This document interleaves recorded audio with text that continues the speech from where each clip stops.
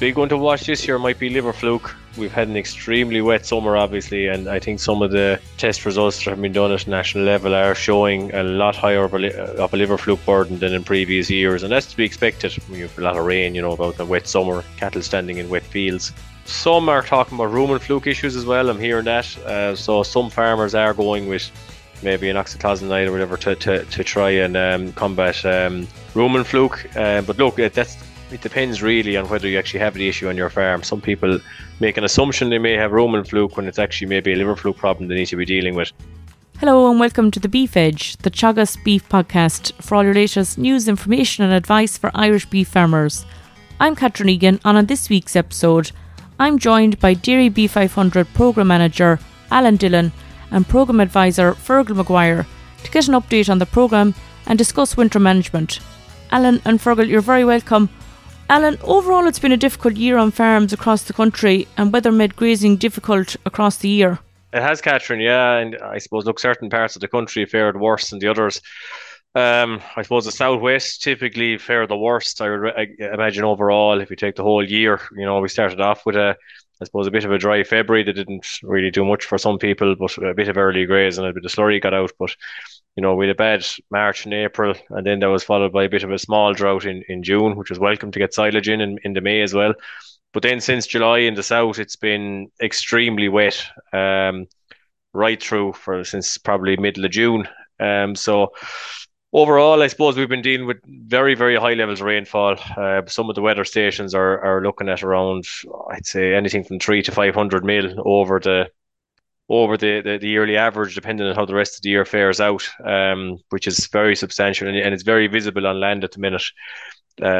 Some certain parts of the country, especially heavier areas, are extremely saturated and have been for a number of months now.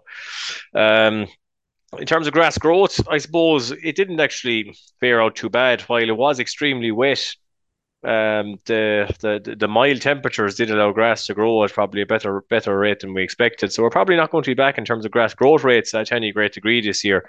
The problem has been the utilisation of it, damage to ground, and we've had to house stock, I suppose, a hell of a lot earlier than we expected to. With the heavy rainfall, Fergal, Alan has mentioned there how utilisation on farms was difficult. How are programme farmers managing to extend the grazing season on farms? The plan that was put in place for the autumn plan kind of went out the window. Usually, particularly in my neck of the woods there, you'd have weanlings out grazing until the 1st of December. Most of them are all back in now at the moment. Look, grass growth has been fairly good up until now. We are seeing there is heavy covers. The number of farmers there with covers of over 2,000 at the moment. So, look, we'll just get out with cattle maybe in January if we get a dry spell. Same as last year, get out with cattle and just get them grazed off and get them growing back again. But look, there is a lot of heavy covers out there at the moment, but you couldn't go out and graze them with the ground conditions at the moment. You just couldn't go out and graze them. And Fergal, from the results of silage samples taken on farms, what is the quality of the silage this year? Looking at it, first cut silage is good. Looking at the range, so the worst we had was 69 DMD. And I went all the way up to 78 DMD for red clover silage. So May and June, there was good spells there that were good silage was cut. And even for second cut and third cuts, there was opportunities in my neck of the woods, and maybe not with you, Alan, but in there was just a couple of spells there when second and third cut was coming that there was opportunities to take it out. So look, silage quality from what I'm seeing anyway is good at the moment. Maybe Alan is probably bit worse than with you, I don't know. Yeah, I suppose we've seen again a big variation in results. Again, the reseeded swards that were cut early and maybe the red clover silage performed quite well, up into the 70 to 78 TMD. But you did see there was very little opportunity, especially with the way ground conditions went, probably into July down around the south, unless you're on extremely free draining ground, that getting them second cuts off is a bit of a problem. And while some of our programme farms might have picked out some silage here and there along the way, it mightn't have been too bad, maybe in the mid to high 60s. I suppose nationally, and I know looking at silage results that I'm seeing outside of the programme farms, there's some extremely poor silage made this year.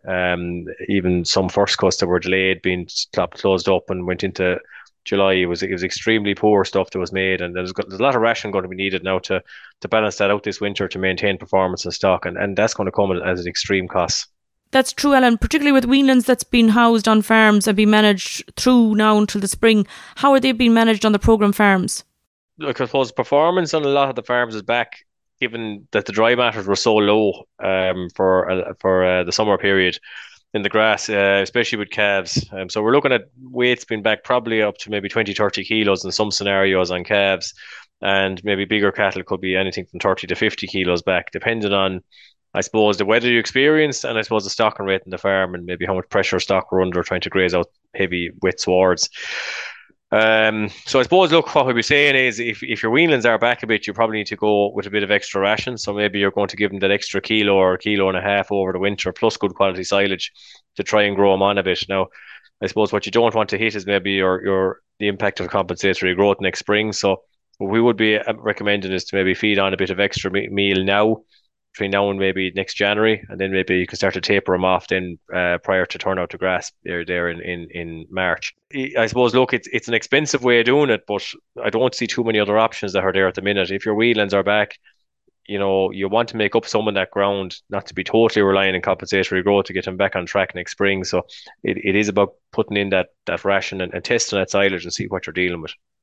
And for the silage you have to mention in there, I suppose there's huge variation across from the programme farmers and possibly non-programme farms. What kind of ration or what ingredients should farmers be looking at now for in rations for those weanlings? Yeah, for weanlings, I suppose you're looking at a bit more of a high protein diet. So, you're looking to get that bit of soya bean meal into it or whatever, some kind of a high protein source. It does make it that little bit more expensive in terms of putting a ration together, but it's warranted in terms of the performance you're going to get, and it'll shorten the finishing period hopefully at the other end next year. For your finishing stock, you're looking at high energy, high maize, high barley, probably 70 to 80% cereals in it to try and get them stock a bit of fat cover in the stock and have them gone in maybe 60 to 100 days.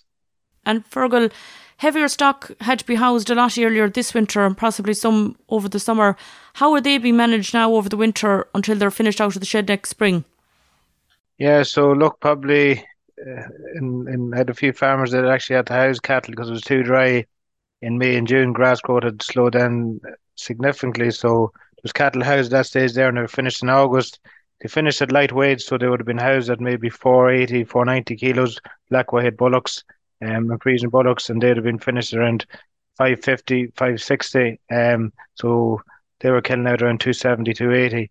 Then again in September and October, you had the wet spell and cattle were housed again. Look, they're coming here fit now at the moment, so lads would want to be just throwing an eye and a hand on them, and pulling them off as they come fit. Look, generally what we're saying is we're saying a high energy ration, so 5 kilos of high energy ration, plus good quality silage. If your silage is down in the mid 60s, you'd probably want to be upping the meal up to maybe 6-7 kilos. But for 70 plus DMD silage, we're talking 5 kilos of a high energy ration. And look, with your traditional breeds, 60 days will do a lot. So that just keep an eye on them. You don't want them to be going over fat, especially your heifers. With your Frisian bullocks, they'll probably need a bit longer. But there is Frisian bullocks coming fitted 60, 70 days as well. So look, that's what you'll be feeding is depending on what your silage and analyze between 5 and 7 kilos of meal. Alan, I suppose the health plan for each of the farms, they're tailored with the vet and the farmer. What are the main treatments the farmers are carrying out now? Yeah, I'd say, Catherine, the big one to watch this year might be liver fluke. We've had an extremely wet summer, obviously, and I think some of the test results that have been done at national level are showing a lot higher of a liver fluke burden than in previous years, and that's to be expected when you have a lot of rain, about the wet summer, cattle standing in wet fields. Some are talking about rumen fluke issues as well. I'm hearing that. So some farmers are going with maybe an oxytocin or whatever to try and combat rumen fluke. But look, it depends really on whether you actually have the issue on your farm. Some people make an assumption they may have rumen fluke when it's actually maybe a liver fluke problem they need to be dealing with. Worm control is also happening at the minute, so there's farmers are dosing cattle for worms going into the shed, and also lice treatment. So I suppose, look, we generally find that farmers need a couple of runs to lice treatment that a lot of the products that have been used, they have a life cycle of probably 3 or 4 weeks before a follow-up treatment is needed. Clipping the backs as well is excellent practice in terms of reducing the issues with lice. And if you can get your clippers out and give a good wide cut up along the back, just to clip the hair, eliminate that habitat for the lice, and then give your pour on, you're probably your best chance of controlling it. And then finally, you have your vaccines. I suppose there's some people do them are doing the stock for IBR going into the shed, giving them their IBR booster, which lasts 6 months. That's the live vaccine, the live injection, and we would be encouraging farmers of weanlings into the shed to cover them for RSV and PI3, be that which is basically two forms of pneumonia, which is done by either an intranasal one-shot program or else an injectable two-shot program. Typically, the intranasal ones probably cover for around 3 months, which will get you over the main danger period until stock are settled inside. But they do work a lot quicker. Or else you go with the two-shot program, which is generally two shots given either 3 or 4 weeks apart, depending on the manufacturer. And these typically give around 6 months of cover, so it covers them right through probably to turnout next year. So look, it's up to every farmer what he wants to administer, but we would be recommending, especially given the weather conditions we're having, these typically wet, damp, mild days. We haven't really getting any nice, hard, frosty weather yet.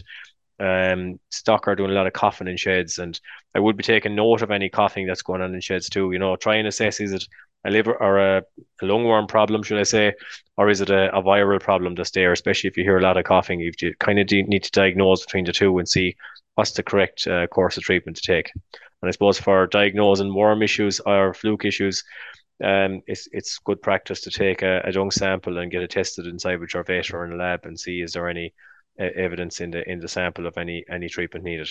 Fergal, there are a number of farmers across the country currently completing the dairy calf to beef course. How are they going so far? Yeah, so look, last August, this August gone by, we had 37 students that graduated from the dairy calf to beef courses. So there was a southwestern course, and then there was a southeastern course. So look, it was spread over 5 days. The first day was everyone went to Grange, so that was all to do with different calf to beef systems.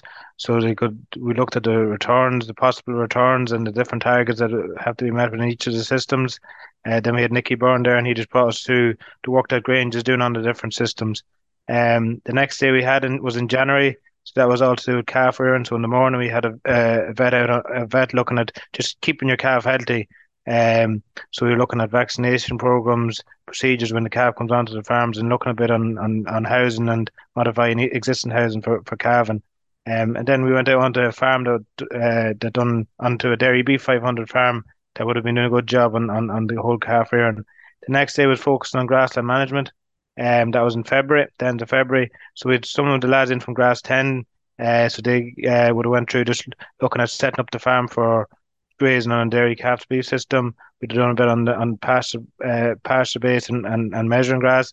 And then we went out onto one of the farms that was really doing a good job on the grass side of things. Then in April, we went out to, we would have looked at mid-season management. So again, in the morning, we kind of looked at the whole so looking at maybe at that time of year, we had calves transitioning from inside to outside. We looked at how to really get maximum weight gain from grass during the mid-season, and then we looked at probably a bit on parasite control and weed control as well. And then again, we went out to a DairyBeef 500 farm in the afternoon and looked at we just went out to a farm that was really getting good weight gain coming from grass during the mid-season. And then finally in August we had a day that really looked at just the finishing side of the things. So we went to the factory in the morning. We had a number of cattle lined up, so we all got to look at them and handle them cattle. Some were under flesh, some of them were over flesh, and some of them were right. And went through the whole kill line. We'd seen them cattle killed, and then we looked at the carcass as well. And then a factory agent would have went through it with us why they require certain specs and why they do not like other specs, so overweight cattle and underweight cattle. Then again in the afternoon we went out onto a farm and we had groups of cattle that were close to finishing, cattle that were probably 2 months away from finishing with feeding, and then we had cattle that were probably 4 or 5 months away from feeding. So we handled them. It was just really to kind of get an idea of cattle that are close to slaughter cattle that need to be fed and cattle that are probably a bit away from feeding that need to be grown, the free needs to be grown on them. So look, the feedback from the students. So we done a bit of a survey, and looks the students were very happy with the course. They're happy with the content of the course and the structure of the course. So look, we're starting up 2 new courses in December. So there'll be a northern region one and a southern region course set up. That's starting on the 6th of December. Google Dairy Calf to Beef new entrant course. It'll come up there, and you can register to do an expression of interest. And then if the numbers haven't filled up, we'll contact you and we send you a link to register onto the course.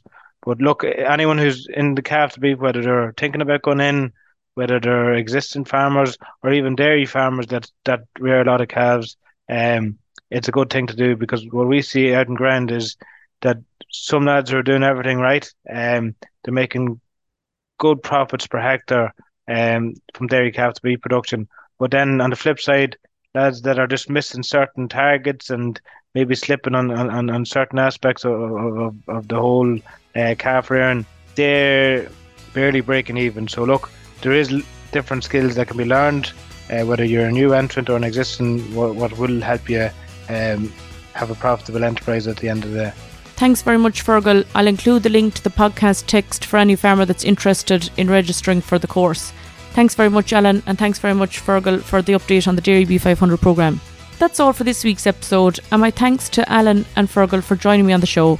You can catch up on all other shows and interviews from the Beef Edge podcast on the Teagasc website at teagasc.ie, or you can listen on Apple and Google Podcasts as well as Spotify. Don't forget to rate, review and subscribe so you never miss a show. For all other updates from our beef programme, keep an eye on our Twitter and Facebook pages. Until next time, I'm Catherine Egan, and thanks for listening.